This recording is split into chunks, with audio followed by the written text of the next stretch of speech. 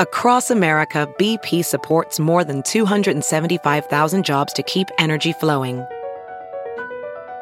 Jobs like updating turbines at one of our Indiana wind farms and producing more oil and gas with fewer operational emissions in the Gulf of Mexico. It's and, not or.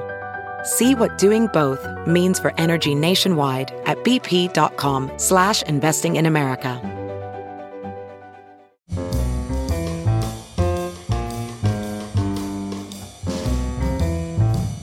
This is Merriam-Webster's Word of the Day for Saturday, July 12th.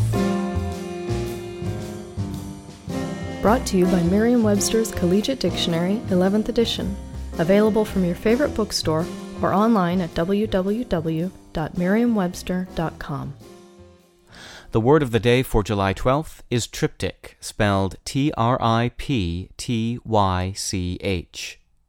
Triptych is a noun that means an ancient Roman writing tablet with 3 waxed leaves hinged together. It can also mean a picture as an altarpiece or carving in 3 panels side by side, or more broadly, something composed or presented in 3 parts or sections, especially a trilogy. Here's the word used in a sentence. The artist unveiled an elaborate triptych in which the 3 panels represented the past, present, and future.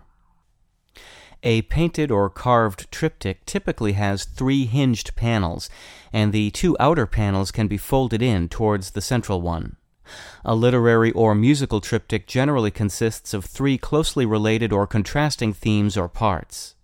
Triptych derives from the Greek word triptychos, meaning having 3 folds, formed by combining tri, meaning 3, and ptyche, meaning fold or layer.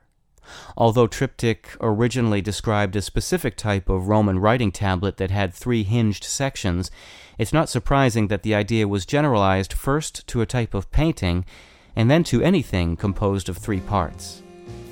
I'm Peter Sokolowski. This was your Word of the Day for Saturday, July 12th. For more information, visit Merriam-Webster online at www.merriam-webster.com.